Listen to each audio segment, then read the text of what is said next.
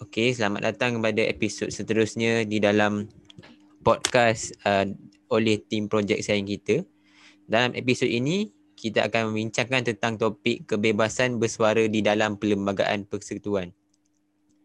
Jadi, tetamu kita pada hari ini, saya sebagai hos anda, Ikram Mustaqim ataupun lebih dikenali sebagai Muya, akan didatangi tetamu yang sangat dikenali di peringkat nasional jika kita hendak bicarakan tentang Perlembagaan Persekutuan, iaitu Profesor Shamrahayu.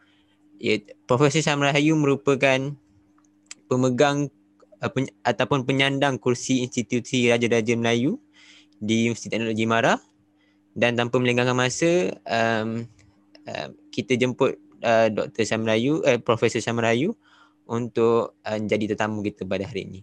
So, soalan pertama adalah Profesor Shamrahayu hari ni sihat ke? Ada apa perkembangan terkini daripada Profesor? Alhamdulillah sihat. Macam biasa je lah buat kerja-kerja hakiki kat universiti. Itu saja. Alright. So, baguslah. So, pandangan topik kita pada hari ini adalah tentang kebebasan bersuara di dalam Perlembagaan Persekutuan. Jadi kita akan terus pergi kepada topik yang pertama ataupun soalan yang pertama dalam topik ini, iaitu nombor 1, apakah yang diperuntukkan di dalam Perlembagaan Persekutuan tentang perihal kebebasan bersuara? Okey, terima kasih Ikram Mustaqim kerana mengundang saya untuk program pada kali ini. Tajuknya adalah tajuk yang biasa dibincangkan dalam situasi semasa, iaitu kebebasan bersuara. Kalau kita melihat pada peruntukan Perlembagaan Persekutuan ini, sudah pasti kita sangat mengetahui bahawa Perlembagaan Persekutuan kita menetapkan peruntukan-peruntukan berkaitan dengan kebebasan bersuara ini, atau istilah yang digunakan dalam bahasa Inggeris ialah freedom of speech and expression, iaitu kebebasan untuk bercakap dan juga bersuara, ya. Dan dirangkumkan sekali di bawah peruntukan perlembagaan ini, iaitu dalam perkara 10 Perlembagaan Persekutuan, menyatakan tentang juga kebebasan untuk membuat berhimpun, perhimpunan yang aman tanpa senjata, dan juga membuat persatuan, ya, freedom of assembly, peaceful assembly without arm, dan juga freedom of association. Jadi keempat-empat kebebasan ini dirangkumkan sekali di bawah perkara 10 Perlembagaan Persekutuan, dan ia merupakan satu manifestasi daripada kedudukan hak asasi, ya, kedudukan hak asasi, atau dalam istilah yang digunakan dalam perlembagaan kita ini ialah kebebasan asasi. Jadi rangkuman kepada kebebasan bercakap dan kebebasan bersuara ini, freedom of speech and expression ini, ianya boleh dilaksanakan bagi tujuan memastikan setiap individu, ya, setiap orang, tapi dalam konteks setiap orang mempunyai kebebasan bersuara, tapi dalam konteks aplikasinya di negara kita, kebebasan bercakap dan kebebasan bersuara ini hanya diberikan kepada warga negara, ya, bukan semua orang yang tinggal atau penduduk di Malaysia ini mempunyai kebebasan tersebut. Jadi hanya dianugerahkan atau dijamin kebebasan itu hanya kepada warga negara Malaysia, ya, bukan kepada semua penduduk Malaysia. Jadi saya fikir setakat ini aplikasinya juga tertakluklah kepada beberapa peruntukan undang-undang yang lain yang sebenarnya telah meletakkan beberapa had-had, ya, sekatan-sekatan tertentu bagi tujuan-tujuan tertentu yang mungkin kita akan huraikan selanjutnya dalam perbincangan dalam siri podcast ini. Terima kasih. Baik, satu jawapan yang sangat jelas daripada Profesor Shamrahayu. Tetapi kalau kita tengok pada jawapan yang diberikan, dia terdapat yang telah dikatakan oleh Profesor Shamrahayu, terdapat sesetengah sekatan ataupun setengah limitasi kepada kebebasan bersuara yang diberi di dalam Perlembagaan Persekutuan. Sebagai contoh yang telah diberikan adalah ia hanya diberikan kepada rakyat Malaysia sahaja dan bukan segala penduduk yang berada di Malaysia. So itu merupakan salah satu limitasi lah. kepada hak kebebasan bersuara ni. Jadi kita boleh pergi kepada soalan nombor 2 kita pada hari ini, iaitu mengapakah ianya penting agar hak kebebasan bersuara dilindungi oleh Perlembagaan Persekutuan. Okay, apabila kita mahu membentuk sebuah negara pada awal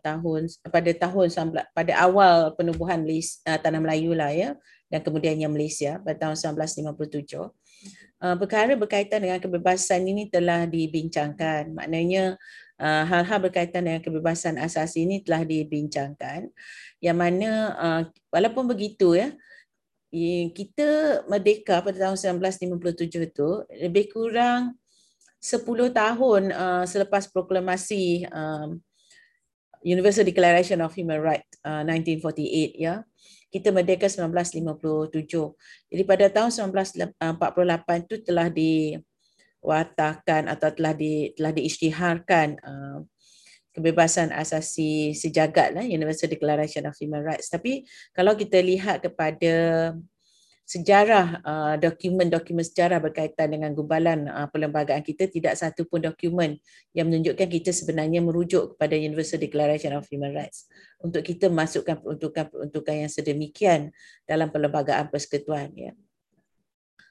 Apabila saya meneliti sejarah ya, sejarah dan gubalan perlembagaan ini, saya dapati Suruhanjaya Perlembagaan atau Suruhanjaya RIP pada ketika itu sebenarnya tidaklah bersungguh-sungguh untuk memasukkan hal-hal berkaitan dengan kebebasan asasi ke dalam Perlembagaan Persekutuan. Dia sebenarnya bukanlah suatu keputusan yang pada awalnya dimahukan untuk dimasukkan peruntukan berkaitan dengan kebebasan asasi itu dalam perlembagaan. Katanya dalam dokumen sejarah itu, terutamanya dalam laporan Suruhanjaya itu, dikatakan bahawa kebebasan asasi ini sebenarnya telah begitu mendalam dalam sistem perundangan negara kita. Jadi kita tak perlu ada.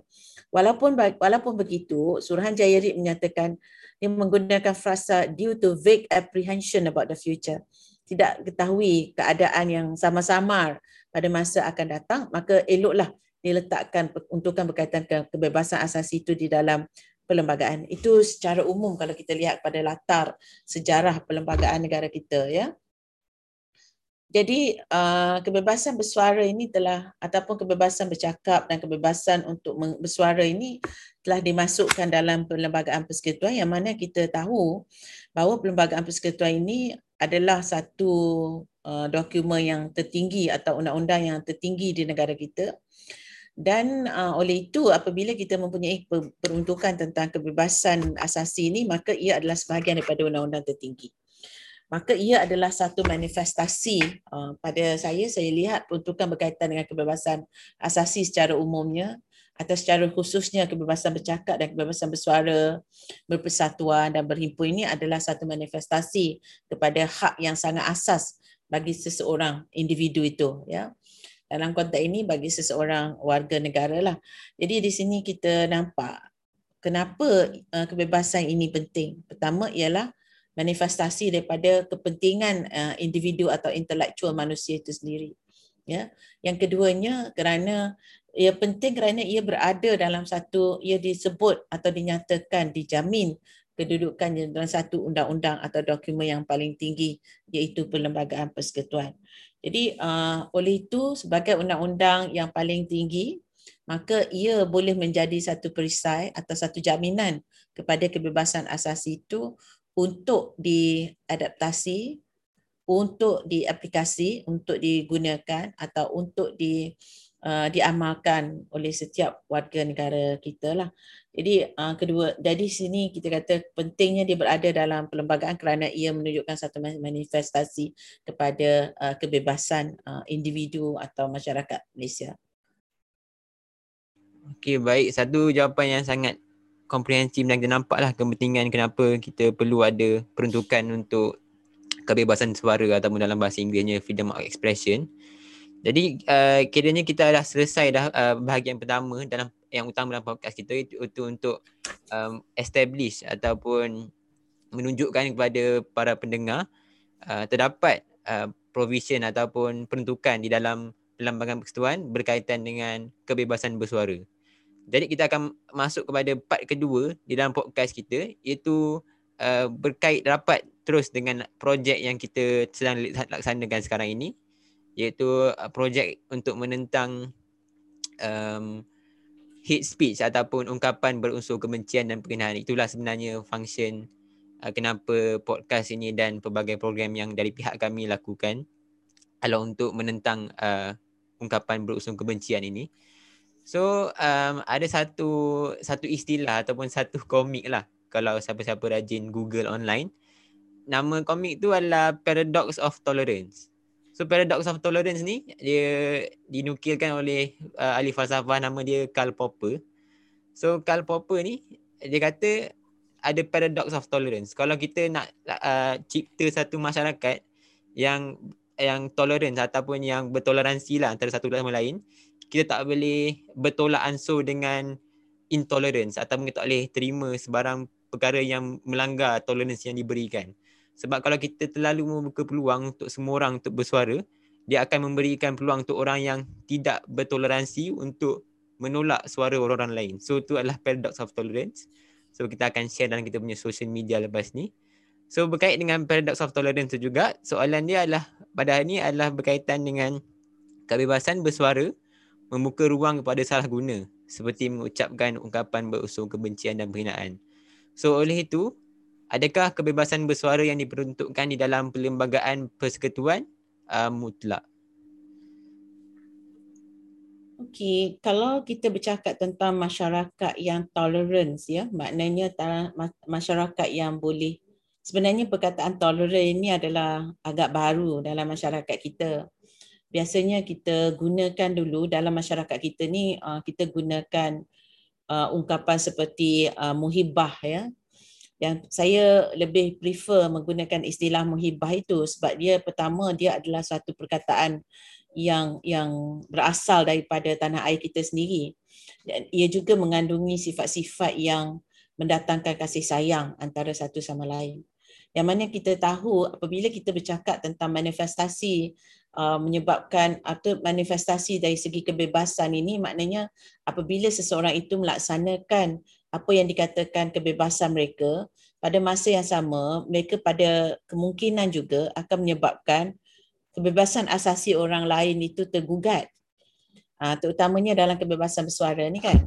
Apabila kita menyatakan saya mempunyai kebebasan bersuara, tetapi sekiranya kita tidak dikawal dengan suatu perasaan muhibah tadi, maka kalau saudara menggunakan istilah tolerance tadi, maknanya kita menggunakan kebebasan kita itu untuk kita menzahirkan atau merealisasikan kebebasan kita. Tetapi pada masa yang sama kita juga mempunyai responsibility atau tanggungjawab untuk memastikan tidak ada pengucapan yang menzahirkan kebencian terhadap seseorang yang lain atau suatu perkara. Ini sebenarnya sangat jelas kalau kita lihat pada perkara 19 atau perkara 19 juga pada Universal Declaration of Human Rights dan juga ICCPR, International Covenant on Civil and Political Rights. Sebab setiap kebebasan itu hendaklah disertai dengan tanggungjawab. Itu yang pentingnya. Jadi dalam konteks ini saya nampak kalau mahu menggunakan istilah yang saudara gunakan tadi, iaitu tolerance, maknanya apabila kita membincangkan tentang kebebasan bersuara, maka kita hendaklah juga mempunyai rasa toleransi bahawa kebebasan bersuara yang kita ada itu perlulah menjaga juga kebebasan orang lain. Contohlah, kalau kita kata kita ada kebebasan bersuara tetapi orang lain mempunyai kebebasan untuk dianggap tidak bersalah sehingga dibuktikan sebagai bersalah kan. Jadi kita tidak boleh menuduh seseorang itu sebagai telah melakukan sesuatu kesilapan atau kesalahan until-proven otherwise. Sebagai pelajar undang-undang saya fikir kita faham itu. Maknanya presumption of innocence itu important. Ya, dalam konteks kebebasan bersuara itu.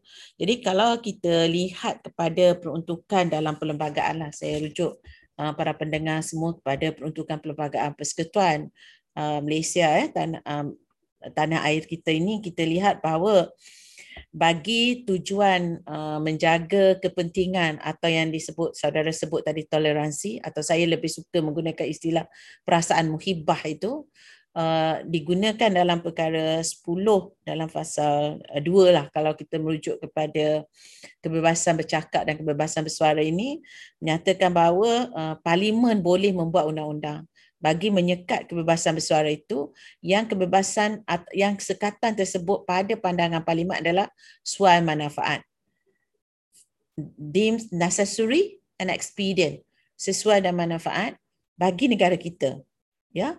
Dan ada beberapa perkara untuk dijadikan landasan ataupun dijadikan panduan bagi kita meletakkan had-had tertentu kepada kebebasan bersuara ini. Pertama, hubungan baik dengan negara-negara lain. Kedua, ketenteraman awam. Ya, ketenteraman awam maknanya sekiranya pengucapan kita itu boleh menyebabkan ketidaktenteraman awam, maka Parlimen boleh membuat undang-undang. Ya, dan seterusnya, pengucapan itu juga boleh disekat atau boleh dihadkan sekiranya ia telah menyalahi prinsip-prinsip moral, dan ia juga, kebebasan bersuara ini juga boleh diletakkan hadnya apabila suai manfaat bagi melindungi keistimewaan atau kebebasan bersuara dalam Parlimen, ataupun bagi melindungi mahkamah daripada pengucapan kebencian terhadap mahkamah, ataupun boleh juga Parlimen membuat undang-undang untuk menyekat perbuatan fitnah ataupun pengapian terhadap kesalahan-kesalahan. Pengapian maknanya to incite for the commission of any crime lah, ya. Jadi ini dibenarkan. Ini adalah lebih kurang 6 atau 7 aspek-aspek yang boleh digunakan bagi memastikan kebebasan bersuara itu boleh menghormati kebebasan orang lain. Maknanya kita tidak boleh memfitnah contohnya. Jadi fitnah ini adalah suatu yang boleh mendatangkan kebencian dan sebagainya. Dan kita kata prinsip-prinsip moral. Tidak boleh menunjukkan bahawa seseorang itu mempunyai kebebasan bersuara ataupun kebebasan untuk menyatakan mereka mempunyai kebebasan bercakap atau kebebasan mengeluarkan pendapat sekiranya ia bercanggah dengan prinsip-prinsip moral. Jadi perlembagaan kita meletakkan satu garis pantuan yang agak luas sebenarnya untuk kuasa Parlimen bagi menetapkan apakah yang suai manfaat bagi tujuan-tujuan yang saya sebut dalam lebih kurang 7 perkara tadi.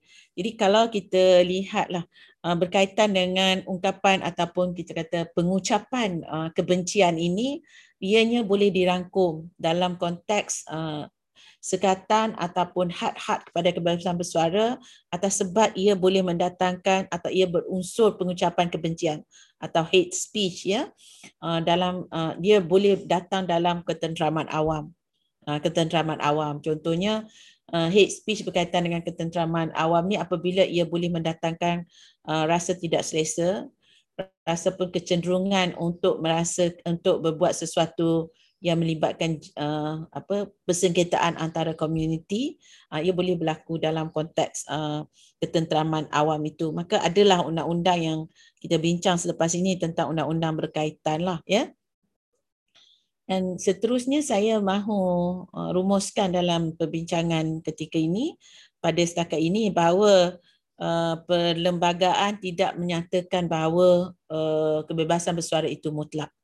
Tidak ada kebebasan mutlak, dan saya fikir ini adalah selaras dengan peruntukan dalam international instruments, bahawa yang saya sebut tadi bahawa kita kata setiap pengucapan kita itu, pertama, kalau saudara menggunakan istilah toleransi, kita hendaklah bertoleransi. Yang keduanya, pengucapan kita itu hendaklah menunjukkan kita berkasih sayang antara setiap orang ataupun individu atau kumpulan-kumpulan. Yang ketiganya, kita hendaklah sentiasa mempunyai rasa tanggungjawab apabila kita melaksanakan kebebasan bersuara kita itu, dan ianya dirangkumkan dalam 7 heading yang saya nyatakan tadi, dan ini adalah disebut dalam perkara 10 dalam pasal 2 Perlembagaan Persekutuan. Okey, baik. Satu jawapan yang sangat komprehensif dan padat. Jadi setelah selesai soalan 3 ni, kita akan masuk soalan terakhir kita. Kita hanya ada 4 soalan pada hari ini. So, yang dapat kita berumuskan adalah memandangkan hak bersuara itu ataupun hak kebebasan bersuara itu ianya tidak mutlak. So, bolehkah Profesor Shamrahayu memberikan contoh sekatan terhadap kebebasan bersuara yang diwujudkan dan mengapakah sekatan-sekatan tersebut diwujudkan juga? Soalan ini sebenarnya memerlukan huraian yang agak panjang sebab kita punya banyak undang-undang. Hal berkaitan dengan undang-undang yang telah diluluskan oleh Parlimen ataupun sometimes ada juga undang-undang yang sebenarnya diluluskan sebelum lagi kita merdeka ya. Okey, bagi contoh hubungan baik, kebebasan bersuara boleh diletakkan hadnya bagi tujuan hubungan baik antara negara kita atau friendly relation between Malaysia and other countries kan. Kita tak ada undang-undang yang spesifik lah ya. Tidak ada undang-undang spesifik. Yang belum ada undang-undang spesifik ialah pertama dari segi penghinaan kepada mahkamah atau contempt of court ya. Kita tidak ada akta berkaitan dengan contempt of court. Sekarang kita menggunakan undang-undang berkaitan dengan contempt of court ini, kita menggunakan undang-undang common law dan juga kuasa umum yang diberikan oleh mahkamah kepada mahkamah oleh undang-undang seperti Perlembagaan Persekutuan itu sendiri. Power to punish contempt ni kita tak ada akta dia lagi. Dan saya fikir ini adalah suatu pembaharuan atau penambahbaikan yang kita perlu lakukan lah. Cuma hal-hal berkaitan dengan ketenteraman awam ini banyak perkara.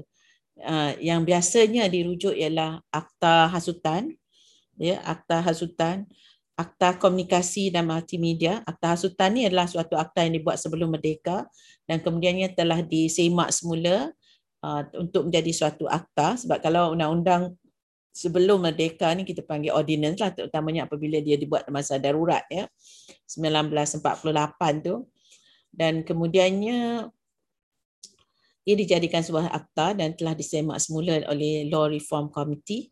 Dan kemudiannya kita ada akta mesin cetak 1984, kita ada akta komunikasi dan multimedia 1998, terutamanya Seksyen 231 dan hingga Seksyen 234, yang sebenarnya dia akta multimedia ni untuk mengekang atau untuk menjadikan kesalahan atau meletakkan hukuman bagi kesalahan yang dilakukan dalam talian atau jadi contohlah banyaklah kesalahan-kesalahan ataupun perbuatan-perbuatan dalam talian ni sebenarnya boleh mengunjurkan atau boleh menganjurkan atau boleh mendatangkan dalam tajuk yang kita bincangkan sekarang iaitu hate speech ini. Jadi kita mempunyai perundangan yang berkaitan itu di bawah Akta Komunikasi dan Multimedia, dan kita juga ada Akta Jenayah Komputer 1997, dan seterusnya yang paling relevan juga kita mempunyai Kanun Keseksaan lah ya. Kanun Keseksaan ini adalah suatu yang sangat kita ketahuilah bahawa dia merupakan suatu akta umum ataupun very principal act lah. Akta 574 ni sebagai satu undang-undang yang berkaitan dengan sekatan kepada kebebasan yang boleh mendatangkan atau merobek ketenteraman awam. Kalau kita bercakap tentang prinsip moral ya, prinsip moral ini dia di bawah Kanun Keseksaan juga dalam Seksyen 292 contohnya ya. Melindungi keistimewaan Parlimen ini juga penting. Kita ada dalam perkara 64 dalam fasal 63 fasal 4 atau juga 63 dalam fasal 5 Perlembagaan Persekutuan. Dan akta fitnah ini juga ada juga dalam untuk mengawal hal berkaitan dengan fitnah ini, sebab fitnah ini juga boleh mendatangkan kebencian lah ya. Kalau kebencian ni bila kita rangkumkan dalam ketenteraman awam ni, kebencian ni boleh datang dalam pelbagai dimensi ya. Pertama, kebencian dalam konteks keturunan atau etnik. Dia macamnya etnik, macam kita tahulah negara kita ni multi-pot etnik kan. Jadi kebencian antara etnik itu sebenarnya adalah suatu yang perlu dikawal, dan ini sebenarnya dirangkumkan di bawah Akta Hasutan ya. Dan ini pada saya akta hasutan ini adalah satu akta yang penting untuk kita menjadikannya sebagai satu principal act atau satu undang-undang yang utama dalam mengekang perbuatan hate speech. Ya, sama ada bila kita baca akta hasutan dengan together atau secara bersama dengan akta komunikasi dan multimedia ni, dia boleh mengekang perbuatan ataupun pengucapan kebencian ini. dengan menggunakan contohlah kalau kita lihat pada Akta Hasutan mendatangkan kebencian dan penghinaan atau ada niat jahat atau permusuhan antara kaum. Ini jelas yang saya katakan kebencian ini dalam konteks keturunan atau kaum itu ya. Jadi di sini kita ada Akta Hasutan dalam section 3 tu, section 3E ya.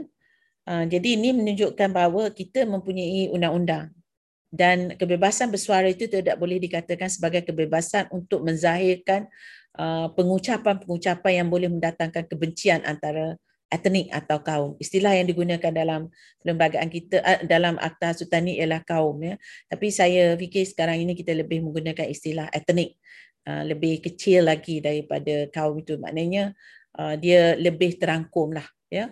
Yang seterusnya dimensi kebencian ini juga mungkin dalam konteks agama ya, dalam konteks agama.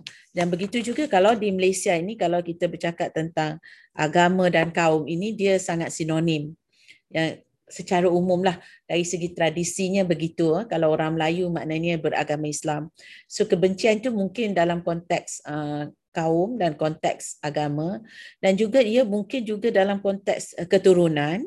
Ya, keturunan dia juga terutama sekali apabila negara kita ni sebenarnya telah dihuni oleh mereka yang datang daripada pelbagai keturunan, pelbagai negara ya. Macam kalau kita lihat negara kita ni pelbagai warna kulit ada ya. Maknanya kita ada super beraneka ragam kepelbagaian keturunan tu. Jadi itu juga boleh mendatangkan perasaan kebencian, pengucapan yang boleh mendatangkan aspek pada kebencian. Jadi kita kata agama, keturunan, kaum atau etnik. Dan satu lagi sebagai sebuah negara persekutuan, kebencian itu juga boleh datang dalam bentuk kenegerian. Jadi pada saya kenegerian. Jadi berbagai dimensi lah kebencian itu. Jadi di sini saya fikir terangkum di bawah heading atau tajuk ketenteraman awam. Jadi persoalannya sekarang ialah pertama, adakah perlembagaan membenarkan Parlimen membuat sekatan-sekatan terhadap kebebasan bersuara bagi memastikan tidak ada kebencian-kebencian yang dizahirkan melalui kebebasan bersuara itu sama ada dalam talian ataupun secara verbal ataupun secara perbuatan. Adakah Parlimen mempunyai kuasa? Pada saya, ya, Parlimen mempunyai kuasa. Jadi, apakah undang-undang yang telah diluluskan oleh Parlimen yang sesuai manfaat bagi isu-isu ini? Paling utamanya adalah Akta Hasutan itu. Jadi, adakah kita memerlukan undang-undang lain? Adakah kita memerlukan undang-undang lain untuk memastikan perasaan muhibah kita itu kekal ataupun penghormatan kita terhadap isu-isu berkaitan dengan agama, keturunan, warna kulit dan sebagainya tadi yang saya sebutkan itu? Adakah kita mempunyai undang-undang yang dah lengkap ataupun kita perlu review balik undang-undang Akta Hasutan ini untuk kita tambahkan lagi kesalahan-kesalahan berkaitan dengan pengucapan kebencian?